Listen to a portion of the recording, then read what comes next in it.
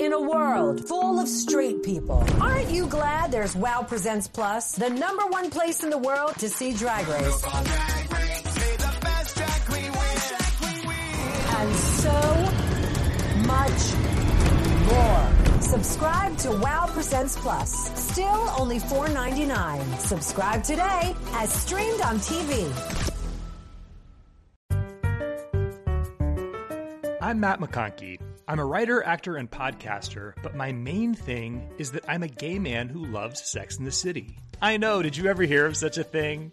And with my overwhelming excitement for season 2 of And Just Like That, I couldn't help but wonder, should I do a podcast about this?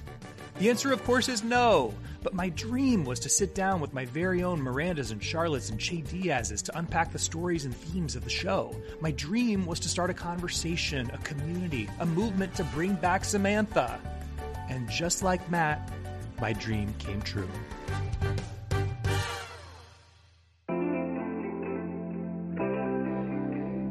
Okay, it's episode 1 of this show, and we're going to be discussing episode 1 of And Just Like That, season 2. But before we do, how do I begin to explain to you my connection to the Sex and the City multiverse? I guess I could start by breaking down my own astrological signs, but, I'm obviously a Carrie sun with a Miranda moon and Charlotte rising. Or I could give you my shocking take on the Sex and the City movie sequel. I liked it. Or I could pitch you my fanfiction spec script I wrote. Okay, here's the logline. Samantha Jones has moved to a new city with new friends, new men, and a big new secret. She's a vampire. It's called Samantha Does London, and strangely, it's still available. But maybe I should just leave the Sex and the City writing to Michael Patrick King. He's not only the writer, director, executive producer of Sex and the City and Just Like That, he's also the host of the show's official Writers' Room Companion podcast. Now, last year, he was kind enough to join us on Homophilia, the podcast I host with Dave Holmes. But when I saw this season 2 premiere episode, I so wished I could talk to him one more time just to do a full recap with the man who wrote and directed it. And, I might have also had a question or two about the whole Kim Cattrall thing. But surely he's too busy. This isn't a man who's running around guesting on podcasts willy-nilly. But I decided to go ahead and shoot my shot and see if there was any chance he'd consider talking to me again. And just like Matt, Michael Patrick King is here. Where do we find you today? I'm in a LTW's bathroom. No. Her epic walk-in closet. I am actually in a apartment I've been living in all of season 2 for And Just Like That in New York. So we're recording this a week before the premiere of season 2. How are your spirits right now in this moment, knowing you still have sort of a week of build-up? I'm thrilled. I'm really excited. I'm happy to be talking to you, who I feel is a heart for our show. When I heard you were doing a podcast called And Just Like Matt, I was like, of course he is. Sign me up. I have watched you decipher, defend, delight in season 1 from my ears, and I have greatly appreciated it. The respect and the also reverence, but also let's just wait and see what they do. That's right. Isn't necessarily the common reaction to anything. So I appreciate it. And I really like what we did. And so I'm excited that everyone gets to see it. I mean, I've seen them all. I've done them all. I've edited them all. And now the first 7 are out in the world to people. And there's still 4 more big ones to come. So I'm really happy.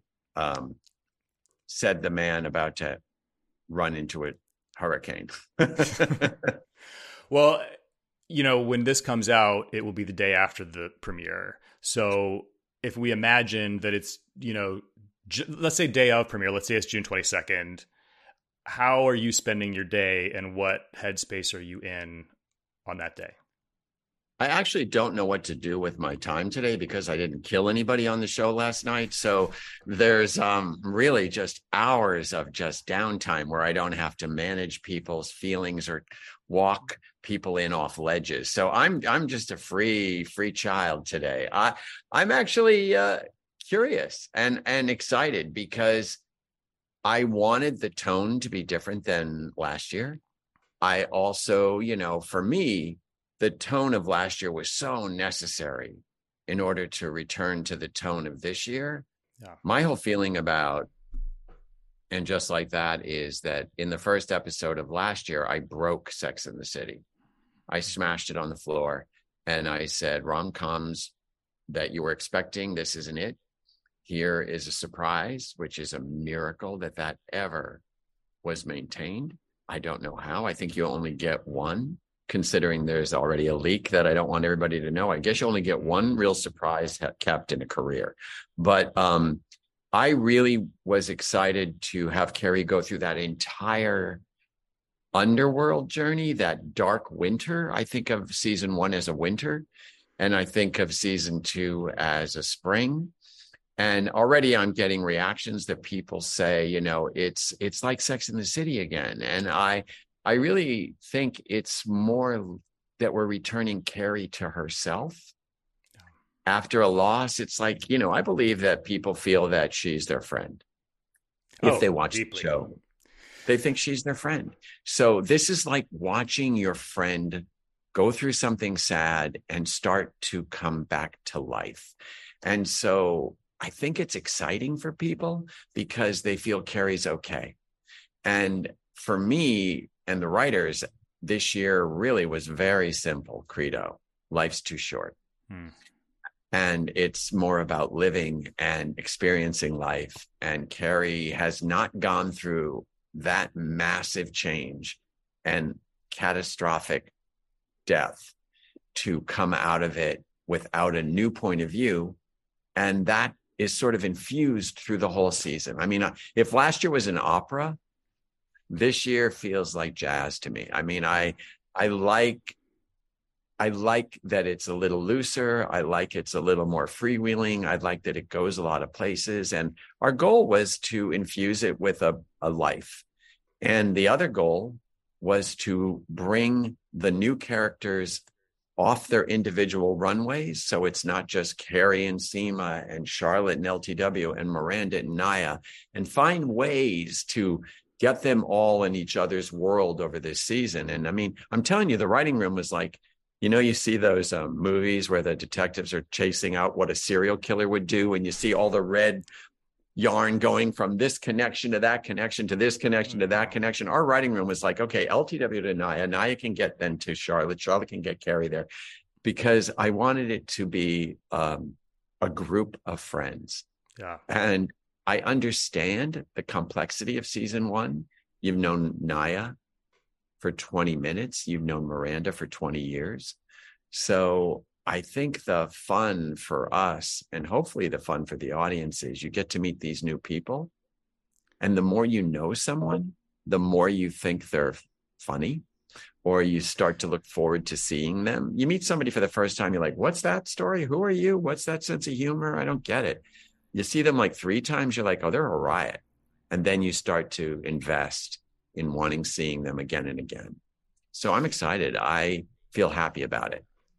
Yet there are some unexpected, mix and matches right out the gate. We're seeing, Seema and Anthony are sitting down together on their own, and and there's going to continue to cross over, as you've said, but you have resisted, at least from the jump, a scene where now all 6 or 7, depending who you're counting, are sitting down at brunch together.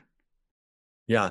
Look, the thing we wanted to do last year that was important to us, that we got kind of flack for, was the introductory aspect of it. But we, like meeting someone, oh, this person is Miranda's teacher and she's woke, and therefore you have to deal with exposition and stuff. But what we didn't want to do was like do a card trick and tell people like, oh yeah, they've known these people before. Like, you had to meet them. So we had to have the ladies meet them, because we didn't want to pull any fast ones. And as you just noticed, we didn't just go, and now they're all together. Yeah. Because I think that people believe that this is kind of a real world. And we believe it in the writing room. So we're like, okay, what can we do that will eventually get maybe all of them together in a realistic way in this fantastical situation? There's obviously so much chatter in the world over everything in the Sex and the City universe, and there was over season 1, and everyone's got a red hot take over what the show did right or didn't. And there are a lot of instances in this season where it almost feels like you're in conversation with that audience direct. You're addressing some of those things head on. And one of them is as you said, the new characters are now driving their own story, and we're invested in them in a whole new way because of the way we met them in season 1. But it's also, the cold open is a montage of everybody's fucking, everybody's getting laid except for, of course, Naya, who's watching people get laid on TV. But, right out the gate, the message is clear. If anybody who complained that they missed the sex last season, the sex is back. And even down to the smallest detail, like when Carrie's recording her podcast with Franklin, at one point, she says just offhandedly, "Next voicemail, Franklin," which I am assuming is addressing that's a direct address to you. No. And Dave, it's the one thing you're like, come on, no one does call-ins. And I can still hear Dave going, no one, come on, that's bullshit, or whatever he said on the podcast. And I was like, yeah, that is bullshit. Let me fix that. So it bothered me that people thought it was inauthentic. And the reality is, if you get a chance to autocorrect, realign the spine, duress, I meant to say address, and duress came out. So that'll tell you, address the duress of an experience that the audience is having, both good and bad.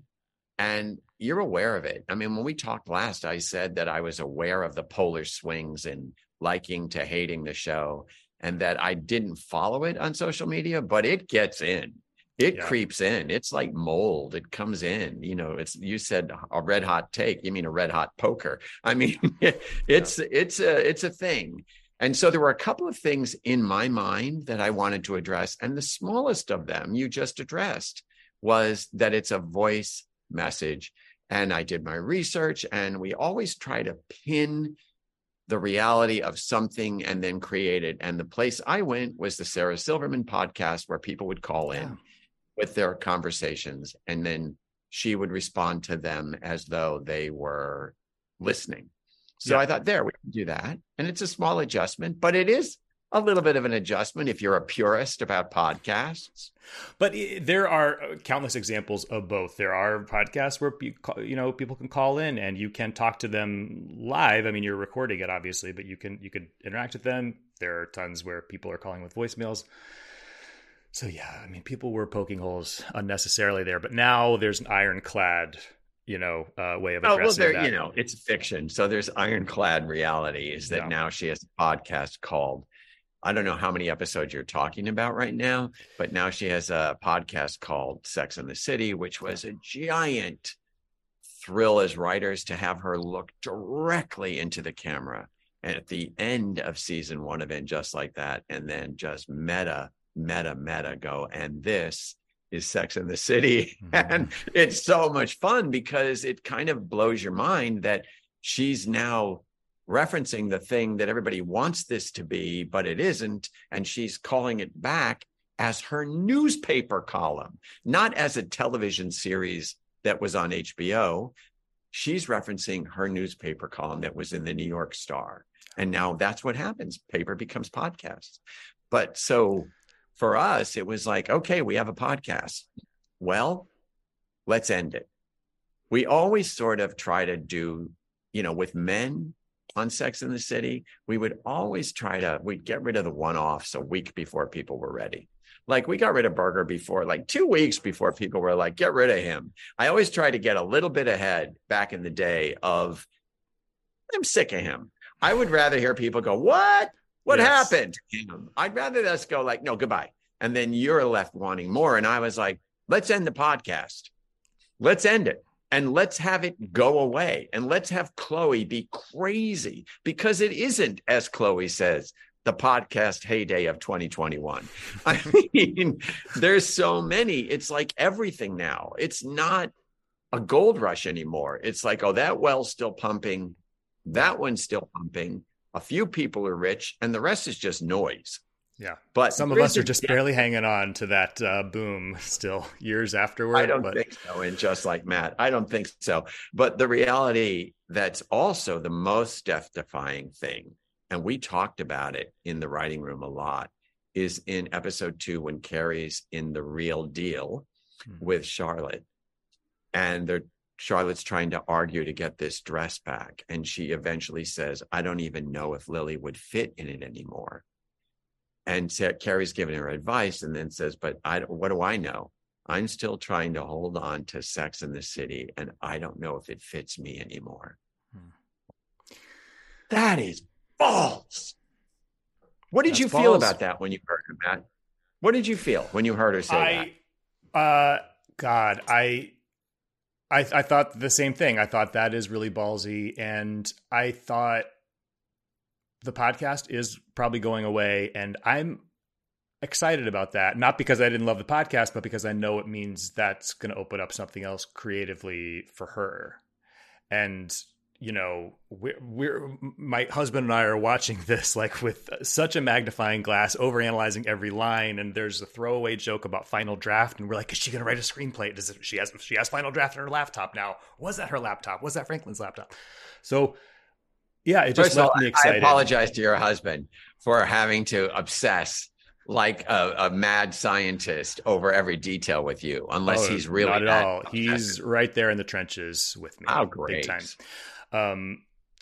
So you mentioned the leak. We should just get this out of the way off the top.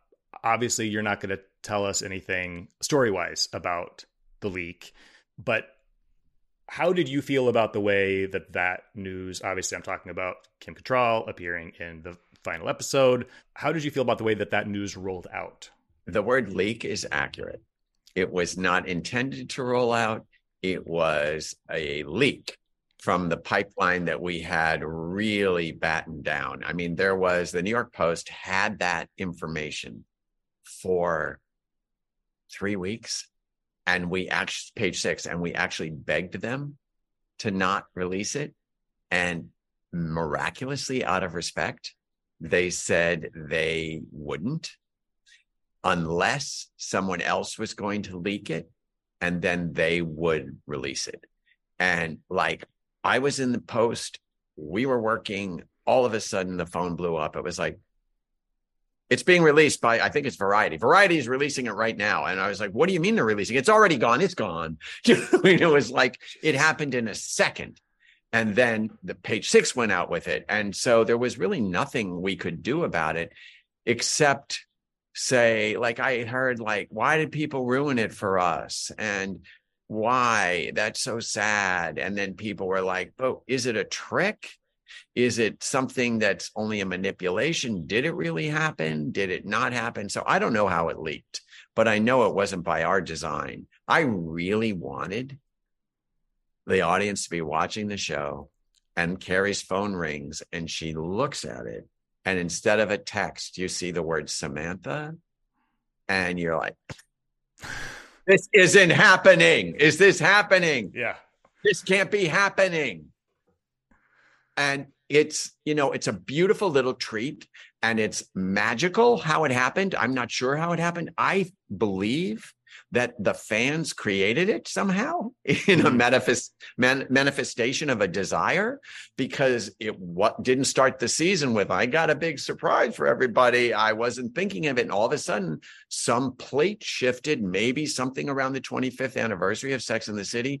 Maybe something happened where all of a sudden I was able to actually see Samantha rather than text Samantha.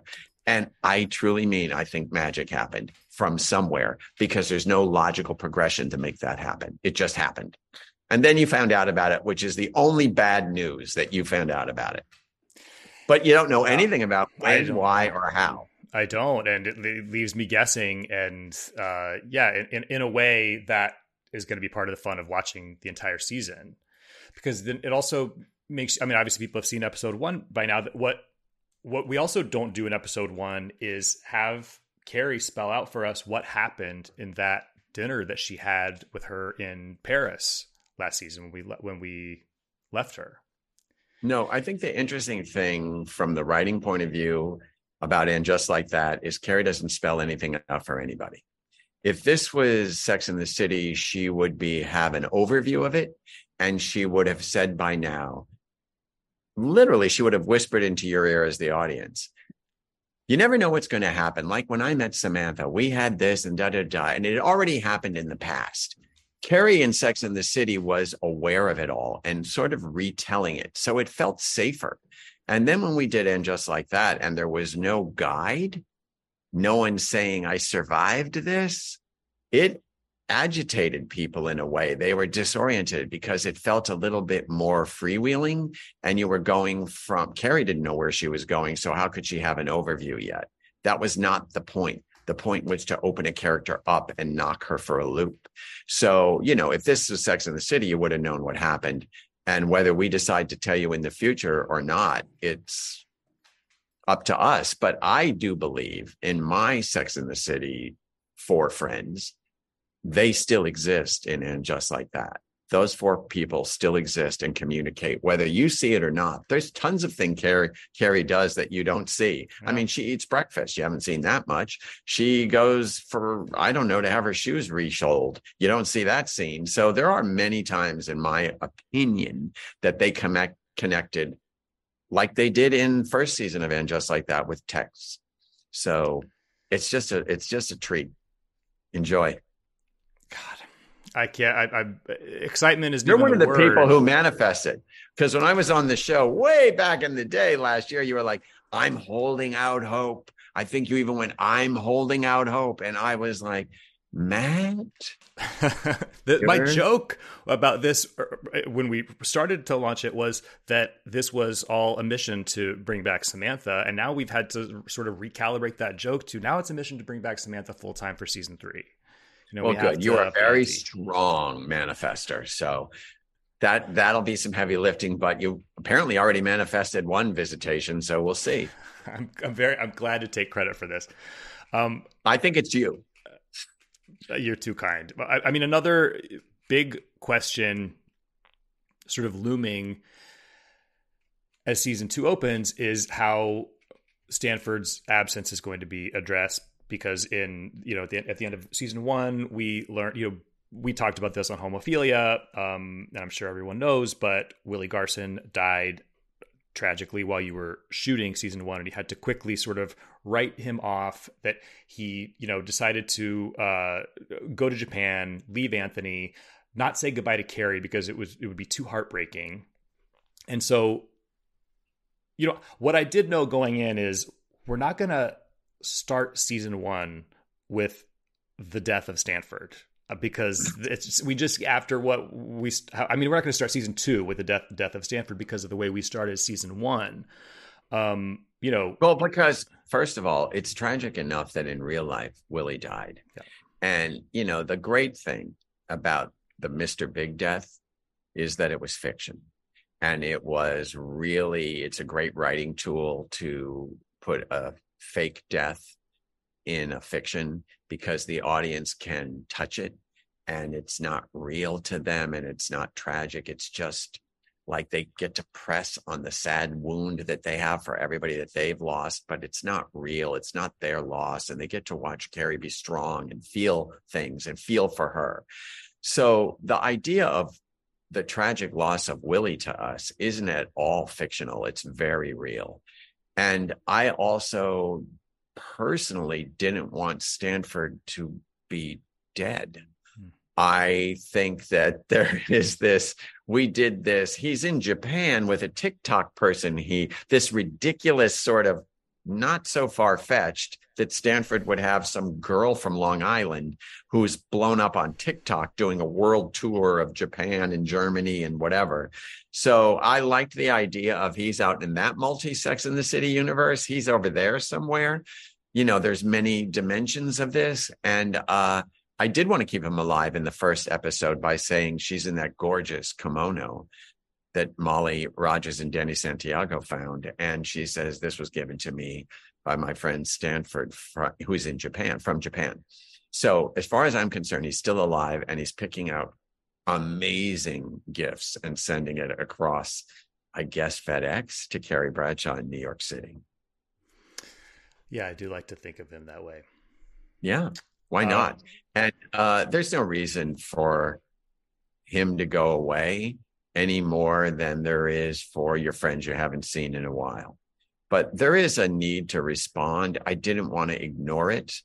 Just like in the very first scene with Carrie and Charlotte, she immediately mentions Samantha by saying, how big is his dick? I'm being Samantha. I mean, they exist. You talk about your friends all the time, whether they're there or not. You're like, oh my God, Stanford would say this, or Stanford would do this. Plus his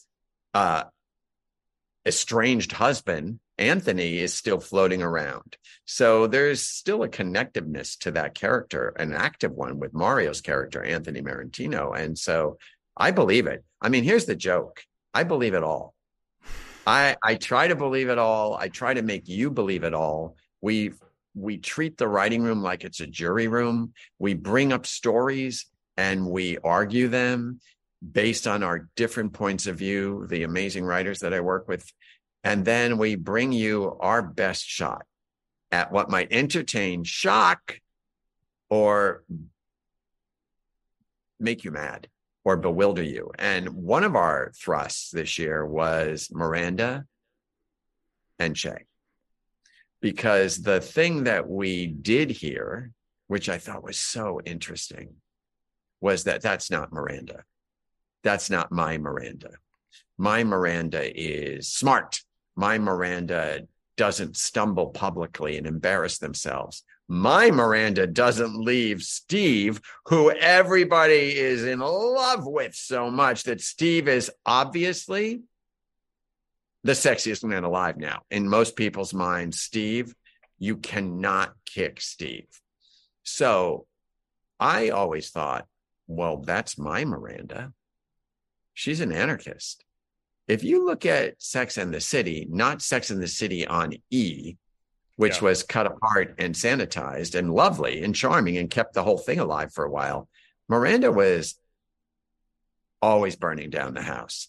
She'd go on 2 dates with someone and tell them off. She asked questions like, why do I have to dress for a man? Why do I have to do anything? Why are we always talking about this? She didn't want to even marry Steve. He like dragged her. And then the wedding was in a park with like 7 people. She wasn't what you imagined in your own retelling of Miranda to those people who are happily or still married. That's not who it was. And so our idea of like Miranda was like return to, people go through phases. Miranda was consumed by lust or wanderlust or in love with the new idea of who she could be. And she followed it. And that's the thing we loved. And now she's following that feeling to LA, which we all know Miranda in sitcom Pilotville, LA, is potentially hilarious and comic.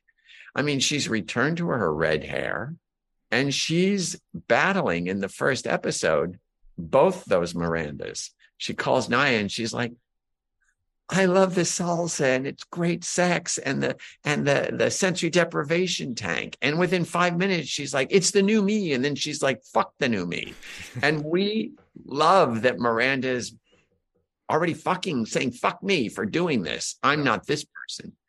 And I like the idea of Miranda and Shay on a honeymoon in the Garden of Eden. I mean, that's why it looks so flora and fauna. I mean, it is like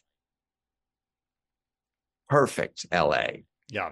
Perfect little honeymoon cottage, sunny pool, sex in the pool.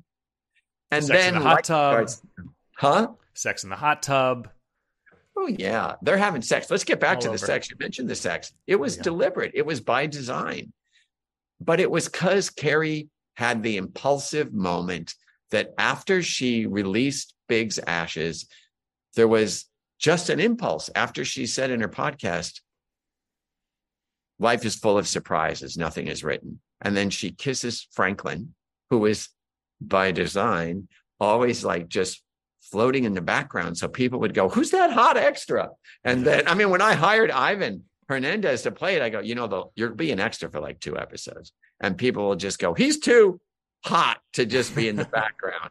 And they had their eye on him. Like, that's not normal to have why are they giving camera time to that hot guy that doesn't have any lines? And eventually he came forward and he sort of saw Carrie and then gave her a compliment and saw her, and they kissed in the elevator. So, once you paint yourself into a corner, you have to do something. And my philosophy is don't walk over the paint you just painted, but try to find a way to go up the wall. So Carrie jumping into bed with Franklin, come on. It's so It's perfect. expected. And she's having, exit out of grief sex with this very specific type of man who is obviously incredibly handsome, incredibly sweet. And what type of man do you find him, Matt, to be? I'm serious. Like, when you said this type of man, what do you mean by that? He reminds me of a couple guys that I dated who were so perfect on paper. Obviously, Carrie's experience of this is complicated by where she is in the grieving process. But taking even aside from that, this is someone who is just so decent and seemingly without an edge, and smart and pleasant and a good time. Again, very hot. Maybe not the funniest person. Well, by design, again. He's making the lamest writing. Like, he is not a creative being. And that was so exciting for us to create this as she tells Miranda, filthy, dirty Tracy Hepburn writing team. It's just, it's not Carrie's vibe to be in bed with someone trying to spitball. This episode is brought to you by BetterHelp. As many of you know, I'm a big therapy person. I would say for me, the greatest benefit of therapy, if I can look back at all of the years that I have spent in therapy, has been changing the way that I speak to myself internally. Everybody always says, like, you have to treat yourself the way that you would treat a friend. That's much easier said than done. So many of us are our own worst critics, and it takes some help to untangle that. And if you're thinking of starting therapy, give BetterHelp a try, because it's entirely online, so it's convenient, flexible, and suited to your schedule. You just fill out a brief questionnaire, you get matched with a licensed therapist, and you can switch therapists anytime for no additional charge.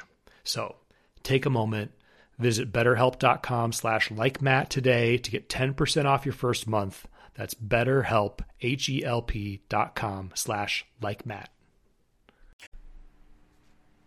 This show is all about honest conversations where we really face our fears. And for some of us, it's a fear of aging. For some of us, it's a fear of carbs. And hey, I get it. The fear is real.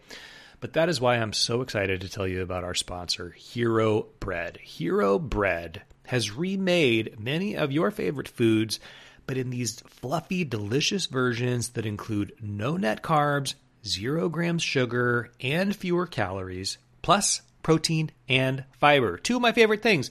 I've always said if I ever have twin children, their names are going to be protein and fiber. What did I have for lunch today? A tuna sandwich on their seeded bread. It was the perfect texture. It toasts up just like a dream. My God, was it good.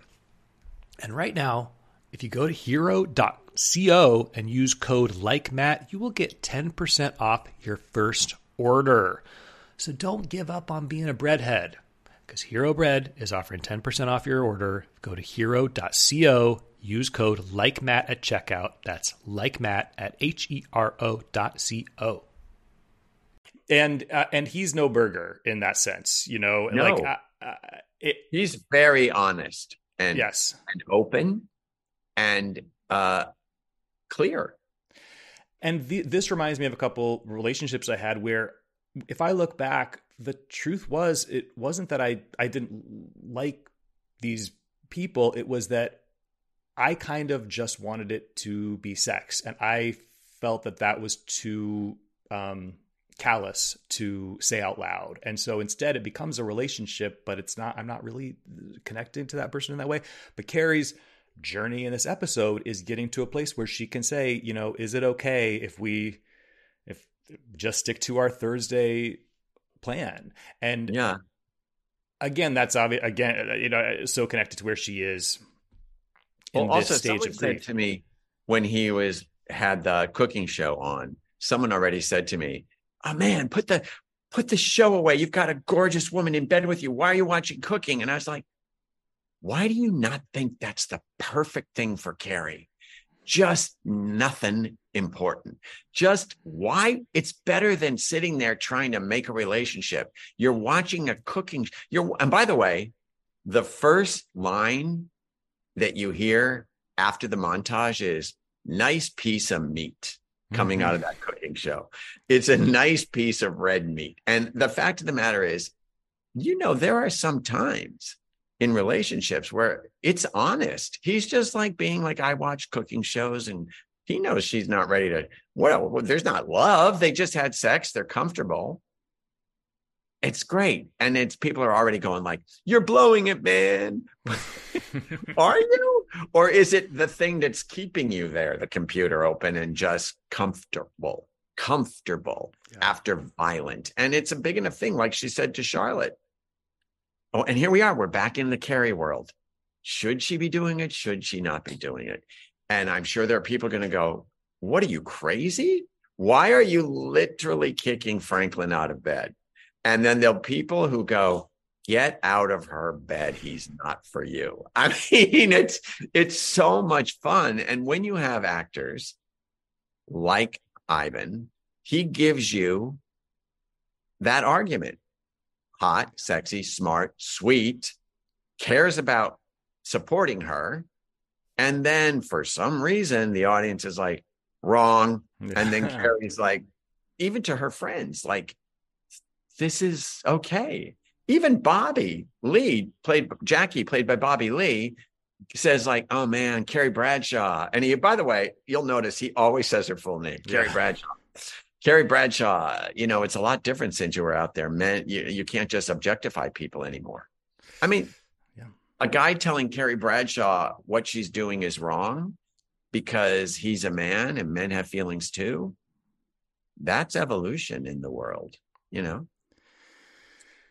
Yeah, I mean, I think most people listening probably already know that there is and just like that official writers room podcast that you host. So again, very honored for you to be here doing double duty when you have your own podcast. Well, I hope it's not overstated double duty. There's still some new things I haven't said, and I'm happy to say them to you. I have a question for you, and I know I know you're going to have your coterie of smart co-hosts go over this. Are you going to go immediately to them after they've seen the show? Will you have a pre-conversation? Will they be seeing it live? Will it be thought about? What's your plan? They will. You've already seen stuff nobody has seen. Yes, which is a great honor, and there's something even more exciting about seeing the little moments that are unfinished. The little, a FaceTime conversation where the FaceTime image isn't in there yet. It feels like I'm just backstage. getting a glimpse behind the curtain that I'm flying almost too close to the sun.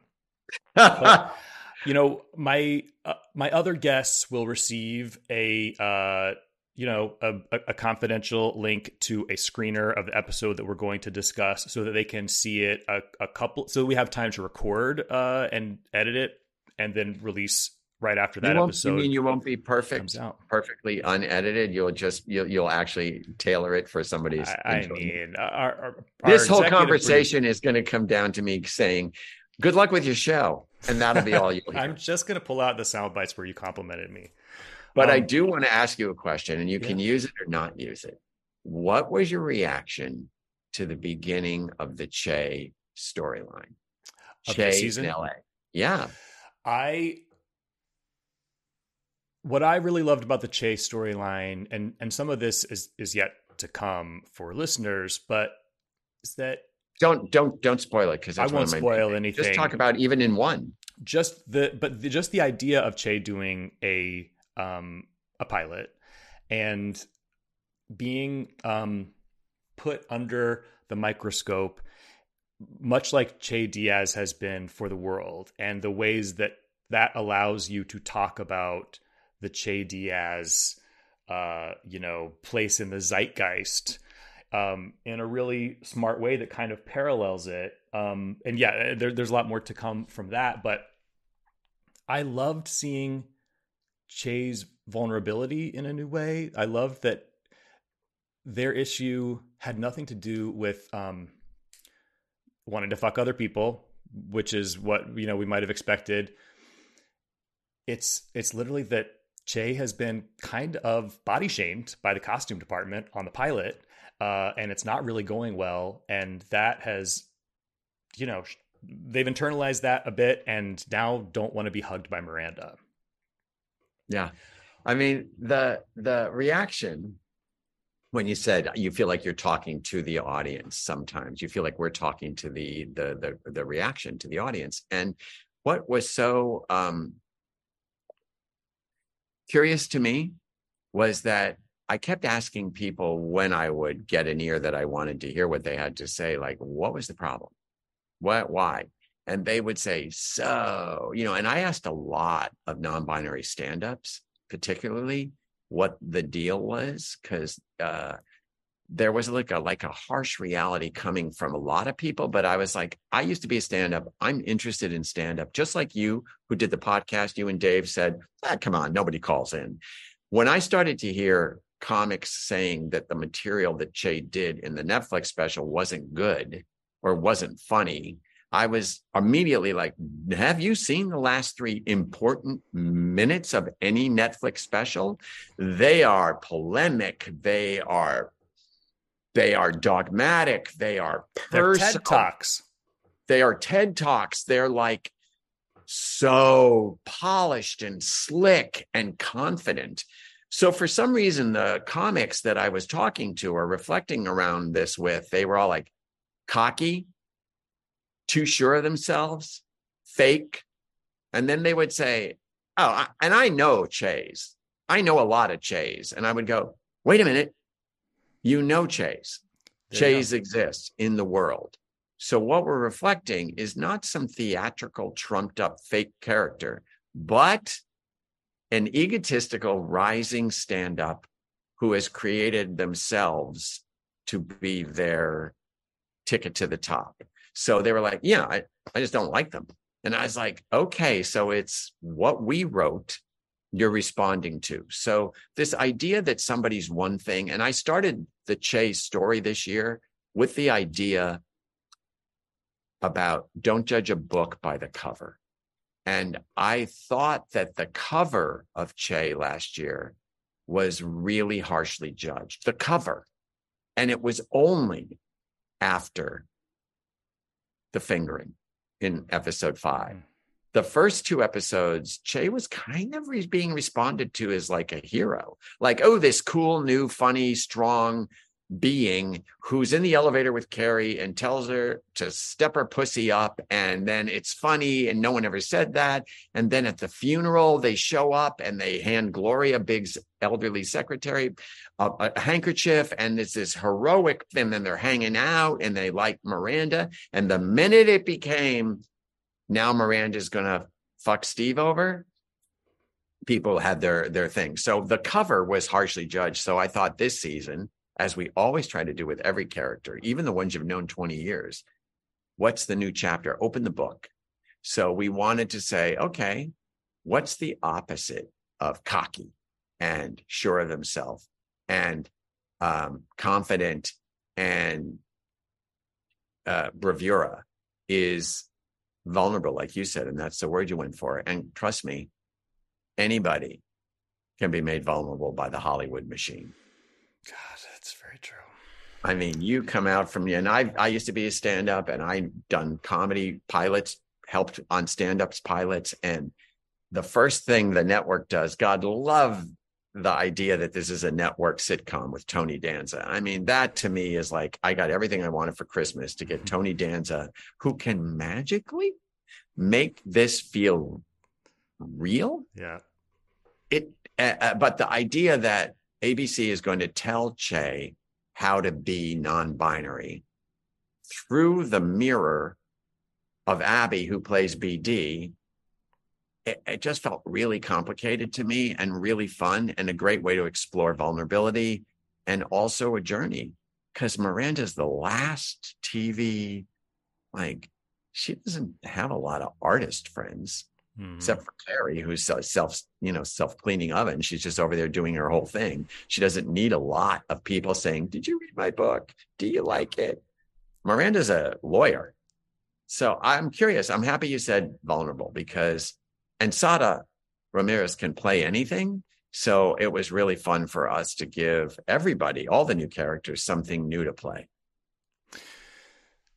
So I know you'll talk about this a lot on your own podcast, but tell me a little bit about the changes in the writer's room between season 1 and 2 and what the conversations were like when you were first sitting down talking about, these are the things that we know we need to address. Here's what's non-negotiable for season 2. When you've been in writers' rooms, and the biggest mistake I think you can make on a series writer room is to close the doors and lock the doors and say, okay, we're the only people who know how to write this, and nobody comes in, and no new people, and it's a pond, and it's stagnant.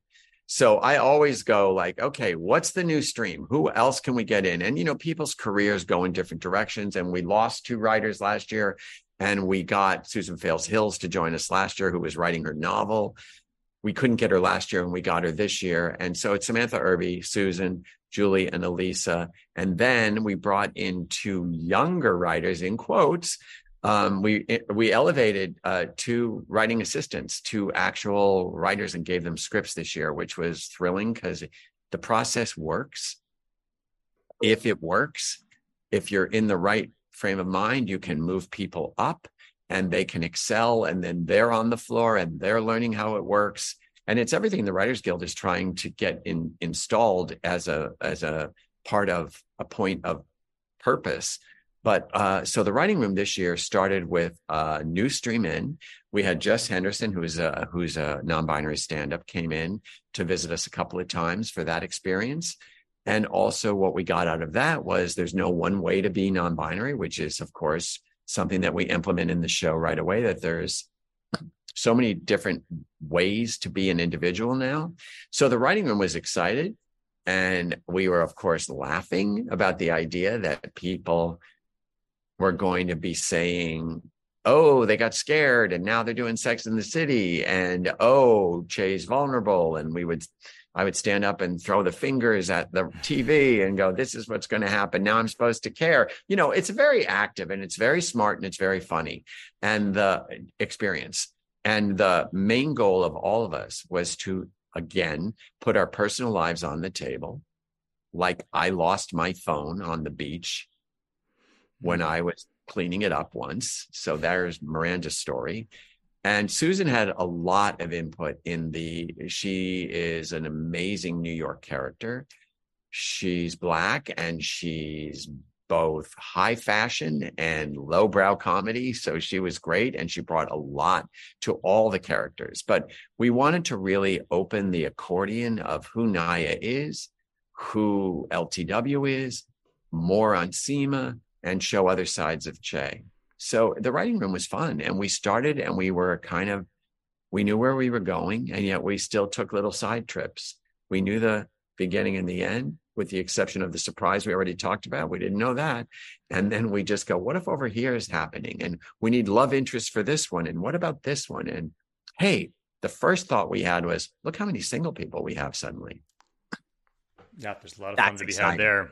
Like suddenly Carrie, Naya, Seema, Miranda in quotes, and Che in quotes. Eventually, they're not married. None of these people are married. Anything's up. Anthony, there's a lot of single people. And we thought, well, that's fun. So let's chase the ways you can be single at this age in New York. Yeah, as you alluded to, we're recording this during the writer's strike. We're like a month and a half in right now.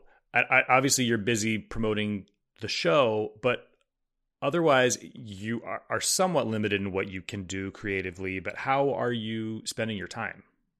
Well, I am, first of all, the show is mercifully written and finished by the time the strike started. So we all participated in the WGA guidelines and the rules because I've been a writer in the Writers Guild for over 33 years, a card-carrying, dues-paying, proud member. So we always respected that, and we all want everyone to get paid fair wages. And as I said, our experience was very pro WGA rules. Yeah. Let's promote people. We had more than 6 writers. So what I've been doing is walking around New York a lot and sort of just taking notes on things. If there's more story coming, I have some ideas in my mind. We haven't been talking about writing, but I've been living in New York and, doing what I can do as a director. I'm allowed as a DGA member to finish my cuts, which I did, and they were all finished. And then I just watched the show get produced and polished by John Melfi, who's our executive producer. So it sounds, obviously nothing is set in stone. It is not officially renewed, but it sounds like I have the freedom to be optimistic about a season 3. I mean, look, we had a lot of fun, and the people seem to be responding to the show so far as though it's fun. And, look, the truth of the matter is, and we all know it, we who work on the show know this, it's very rare to have anyone's attention at all nowadays. It's impossible to have a brand that breaks through or a show that people have even cared enough about to argue about. The idea that there's 5,000 shows from many, many countries around the world that you can spend your time watching. I mean, I'm still I get chills when I see something that says the 4th season finale of something, and I don't even know what they're talking about. So I'm very grateful that there's a focus still on this particular group of characters in this world. And so I'm doing everything I can to keep energy around it. That means it's worth exploring more. I will go everywhere and say, it's so rare. We just had the 25th anniversary of Sex and the City, and it is almost, it's completely impossible that anyone would write for television the same characters 25 years, but people have brought them back in different avenues, but no one has ever played a character for 25 years. No one, Sarah Jessica Parker, Cynthia Nixon, and Kristen Davis have played characters from 34 to 56. It's unheard of, and it's rare. And also, in terms of why do the show, when they were 34, society's villainous drumbeat was get married. You're too old to not be married, and you need to be in a couple, and you're not okay if you're by yourself. So there was a reason to argue that. And here we are in 2023, and it's still society saying, you're not acting like an old person. You need to get in line. You better not go to a coffee in a giant tutu that goes to the floor for no reason. You better not think you better get it together. If you're 56, you better have it figured out. And look, nobody does, because life changes constantly. And that's the fun of writing a show about life, is it's a roller coaster, but people are still telling people not to be individuals. Always. And I love that now there is a conversation about what you even started this by talking about the sex. What kind of sex a 56-year-old person is allowed to have on TV? Is Carrie Bradshaw allowed to come down from her bathroom wearing a New York Times sweatshirt from the 80s and those legs, and turn and see a built guy in a bed? And is LTW allowed? And the interesting thing about the flip, and we talked about this with the actresses, they're the ones approaching. They're on the runway. They're in motion. And the guys are in bed waiting for them. That is a complete flip of what actresses have been asked to do in movies and television their entire careers. that they're in bed waiting, and they got the covers tucked up under their nipples, and they're coquettish, and they're the desired treat. And here they are, coming in from their jobs or their bathrooms or their bedrooms or their lives or their house in LA, and they're moving towards sex. And they're all beautifully filmed and almost glorified by Tim Norman, our DP, because we're saying, like, yeah, this is what it looks like now, society. This is possibility. This can be happening. Yeah, and it does. It's such a burst of energy and a breath of fresh air, especially for those who complained that season 1 was darker. And, as you said, you broke Sex and the City in a way that for me was incredibly powerful, because it continues to be a love story in which, the real loves of your life are your friends and the people who are walking with you through this. But whereas Sex and the City was largely about the people who are walking with you as you look for love, now it's that, but it's also the people who are walking with you through loss, because that is just an inevitable, part of life, more and more as we age. And I mean, the interesting thing about where we are now, and, your friends are, it's Miranda says that in the last episode of the series. Big says, you're the loves of her life. Everybody else just comes in second, right before Miranda says, go get our girl. Mm-hmm. And the idea that they are the loves of your life. Even Charlotte said, what if we were each other's soulmates, right? So that's in play. And then the final, most important thought that I always thought about writing the series, and the uber core of everything. And that's why there'll always be a single person in Sex and the City. And there'll always be a single person in Just Like That. Seema is looking for love still and defiantly going forward, despite all the chutes and ladders. But the thing that Carrie says in the last monologue in the series is the most significant, important relationship you will ever have is the one you have with yourself. And if you can find someone else who loves the you love, well, that's just fabulous.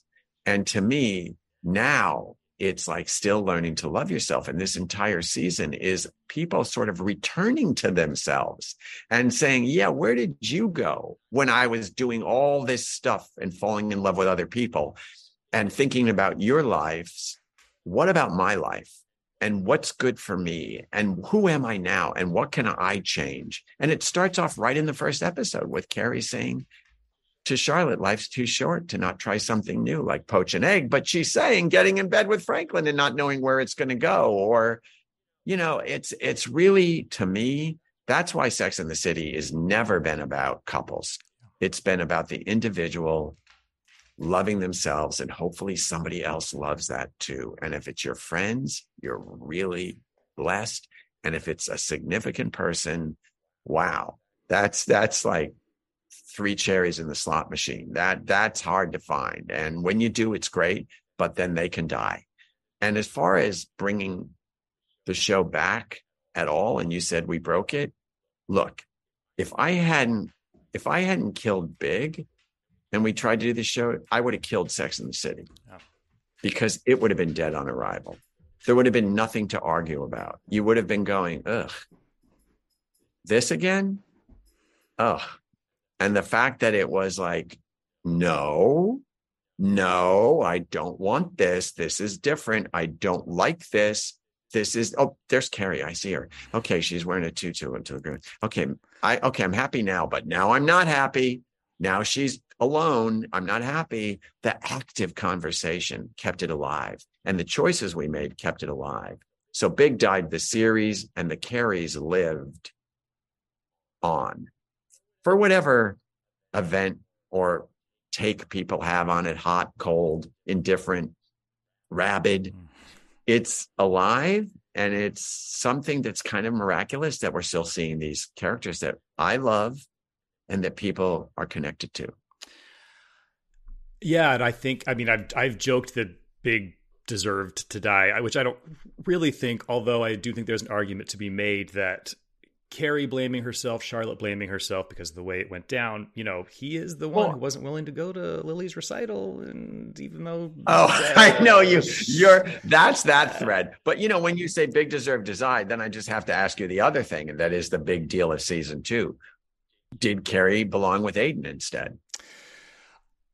God, I don't think so, but I think that I don't want to say that she was destined to be single, but she is, doing this excavation that she wouldn't be doing without him. That is so, like, she is the asker of questions. And like, I don't think she was, I have a theory that her marriage to Big, while it was very happy, played a big role in the rift between Carrie and Samantha, because I think that God. Carrie, promised Samantha that her getting married was not going to look like other marriages. And in some ways it didn't, but in some ways it did. Inevitably you do change. Inevitably you do start to put that person first in a way that I think Samantha kind of expected it of Charlotte.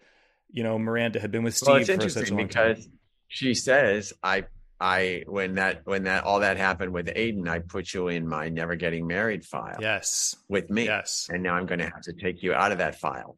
And here we come with Aiden again, which is interesting because when we did the series Sex and the City, it was a real split. I mean, you obviously are an outlier. You're an individual who's pushing for individual Carrie to be just realized by herself, probably because you were born a gay man and never thought about a happy ending for yourself until recently. But the idea that most people think that's the great thing about us. We get to have our own idea of where we'll wind up because we weren't programmed by society, because that was not on the plate. But most people thought Carrie, Aiden, Big Carrie. So there was a real split. And I would meet people, and if they say they love the show, I would say, I knew Carrie or Aiden. I knew it was an Aiden, and I knew who was a Big, and I just knew it. So when Big died last year, in my mind, you know how you're doing all your work about Samantha and Carrie and Big, and then in my mind, we always said, Charlotte said to Carrie, you only get you get 2 great loves, or you only get 1, and you've had 2. So when one love dies, in my mind, I was like, well, Carrie knows that she's had another great love. So she's thinking in her mind, whether she's touching it or not, it doesn't matter. Aiden is in her mind. Aiden was in my mind. And when we started the season 2, the first thing I knew, one word, Aiden, because I knew it would create an interesting energy. And it did when that got dropped that he was in. Energy, good and bad. Oh my God, I love Aiden, finally. Or, oh, what, is she going to hurt him again? Like the split of the dialogue was really thrilling. But also I loved the idea that their past was 2 pasts. The first go around, and then Aiden 2.0, and then that didn't work. So they have this love that is very complicated in the past. And so who they are in the present is interesting to me. And they haven't seen each other in 14 years, which was just a kiss. They haven't actually been in a relationship for 23 years. And they both had a life. And now they're going to meet again in the present. And so it was interesting to see what would happen in the future. Yeah. And that, so often what got in between them, was Carrie's feelings for Big, obviously, but also that something about Aiden just being too available. And, I've done it so many times. I just could not reject somebody who loved me that full. I couldn't help but reject someone who loved me that fully because I wasn't there myself. And I thought that must speak to a flaw in you. Right. Well, Carrie had a very specific sort of Carrie in her 30s had a very specific understanding of how love moves, and it was elusive, and you had to chase it, and you couldn't get it. And then, but the funny thing about Carrie was she was right. Liz Tachilla, who used to write Sex and the City, wrote that He's Just Not That Into You book. And people were like, yeah, that's true. But if Carrie followed that, we wouldn't have had a Big at all, because he was just not that into her sometimes in theory and in practice, but she had a feeling. Yeah. And now she has a different feeling about what happened, and she's left open. She had a feeling about how love felt, and it wasn't the way it felt with Aiden, which was comfortable and available and bucket of fried chicken on your lap in a bed. It was not that. That didn't feel like what she thought love was. So the question for me and for all of us writing it is, and for Sarah Jessica playing it is, what does she feel love is now, having lost a love? What does she need love to feel like? Yeah. And it's interesting. So many of the words you were just using to describe Aiden also describe Franklin. And, is there a world where Franklin becomes the Aiden in our, in the larger conversation, and Aiden becomes the new Big? Look, Manhattan's a very curious place because you can run into people all the time. So conveniently that if I was writing it, I would go like, that could never happen. Why am I seeing that person at this party when they don't know anyone? And this is the one person I never called back, and they're standing across from me. This is too written. So who knows what happens? But the reality is, I think the strong thing about Carrie in the first couple of episodes is her choosing her. And when she leaves that second episode, if you look at it again, or you maybe clocked it the first time, that lobby is filled with men. It's deliberate. We had pretty much of 75% men coming towards her. And one even turns around and checks her out as she leaves. So the message is she freed up her week. So we'll see what that happens. But there's a lot of men in our universe. Are there men or women or anyone from the original universe that you haven't been able to bring back, to resurrect yet, that you would love to, given the chance for season 3? Oh, I don't know.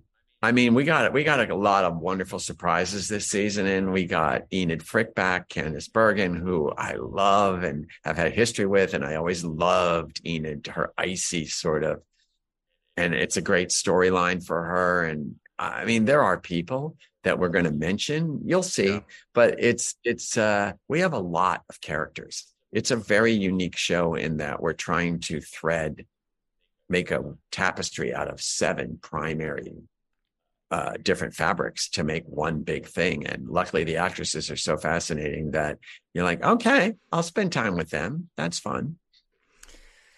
This is not a spoiler, but there's a offhanded comment in an upcoming episode. Carrie makes a joke about her mother. And when you were on Homophilia, we talked about the sort of phenomenon of Carrie's invisible past and her family of origin, and how it's intentionally unknown. How deliberate was that line in that moment? I think the joke was so good that it became the prominence of the moment. It wasn't anything about what we're going to unveil. It was just a really good joke. And it's not such a specific statement that everybody couldn't relate to it. It's not like, my mother always wore white ermine, and that's why I can't wear ermine. Like, it's nothing specific. It's really a general mom thought. And I believed it to be true because I could see that would be something that would happen to Carrie. It would probably make her as a kid more independent. But it's not like we're saying, get ready, because I mean, I don't know what would have to happen. Talk about breaking Sex in the City. I cannot imagine. I mean, I don't know what would have to happen for me to suddenly find someone to write and someone to play Carrie Bradshaw's mother. That would have to be, I would have to have been possessed by some other storyteller, because I'm just like, nope. Who? Never. Although things have already happened that people Well, swore Matt, would not please happen. don't manifest that. I don't want We don't that. need So that. turn your powers of good away from that. I don't want that storyline in the world. We don't Please, need it. I Matt, agree. stop thinking about it even, because you're powerful and you have legions of energy behind you. I know, I'm with you. I don't think we need that either. I've kept you for too long, but I'm very, very honored that you would do this. It means the world, and you know how much I love the show and how much it means to me. And since I last saw you, it was, at my wedding, my wedding had a cold open, and it was, I'm sure Luke told you all about it, but you did. Yeah, we had string quartet playing the theme song, and here's the thing. You put your money where your mouth is. You know what I mean? You said you love the show, and you created a venue to talk about the show. I think it's incredibly flattering in this landscape that anyone would devote any time speaking specifically to the story arcs that we're creating for your amusement. I appreciate the energy, and I really appreciate the respect. And I'm really happy that you like something we're all doing, because we're really all doing it for you all. It's nice to do it for us as artists, and we get to see each other. But, if a show falls in the streaming series and it doesn't make a noise, does it exist? And the fact that our show is dropping, on the 22nd, and that people will be maybe watching it, makes all of it more fun for us. So thank you for having the balls to name your podcast that combination of our show and your massive ego. Can you believe? I mean, part of the... It's a very big flip to turn fandom into a narcissistic title, but good for you. That means you're a survivor, Matt. No one should worry about Matt. He can manifest and create and make the entire world about him. It will be me and the cockroaches in the end. But the title does have a couple meanings, because it's also, I'm also begging you to just like Matt, to simply like me, please. That's true. Yeah. That's true. It's one of those great double things. And just like Matt, please. Just like him. Please, I'm begging you. Literally, I'm officially over the airwaves begging you to like me. Well, you got to put it out there, Matt, and hopefully it'll happen for you. Well, I think having you on as my first guest is going to go a long way in getting those likes. Oh, my God. Thank you. Well, trust me, it's great. And I'm really excited to hear what you and your, I guess, bridesmaids have to say about our little show about aging and fun and sex and style and beauty and friendship. I'm really happy that you're doing it with your friends to talk about our friendships, because that's really, you don't have to have a boyfriend. You don't have to have a lady friend. You don't have to have a lover. You don't even have to have a husband or wife. But, if you have someone that cares about you, then you have something really rare. Thank you so much, Michael Patrick King. Matt, you know where to find me if you'd like to come back. Just saying. Maybe I'll come back at the end when we can really talk about what happened, because trust me, you're going to have a lot of thoughts about what happens in the episode you haven't yet seen. A lot of thoughts, a lot of feelings. I can't wait. Yeah. I cannot wait. That's what's better than that.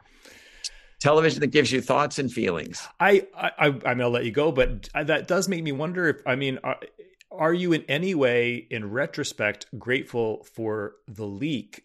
Because people would have been talking about this anyway without, any knowledge of that. But it did take the energy around this season to a whole new height. I mean, if you're talking lemons out of lemonades, the greatest thing would have been if you were surprised. Yeah. The interesting thing about the leak is it sort of framed it correctly. That it was it was one scene, it was a phone call, so everybody has their expectations landed. They know it's not, bigger than one scene, so everybody's sort of that's the silver lining of the dark cloud of the leak, is that people know exactly what size chef's kiss they're getting. Yes. what little treat they're getting, and they're not getting. I mean, the whole show is a giant banquet this year. And it's like, life's a banquet. Please come, you're invited. And you know that Samantha's one course or a chef's kiss of a moment. So yeah, there is a little bit of a silver lining, but that's only spoken like someone who is desperate to make silver linings out of dark clouds. To repurpose your pain, you know? That's exactly. Thank you, Matt. And Just Like Matt is a WOW Podcasts production created and hosted by me, Matt McConkey. Our executive producer is Renee Colbert. If you've got a burning question about a relationship or friendship problem, or really anything Sex and the City adjacent, just record a voice memo on your phone and email it to us at andjustlikematt@gmail.com, and I'll answer your question on the show with my very fancy guests.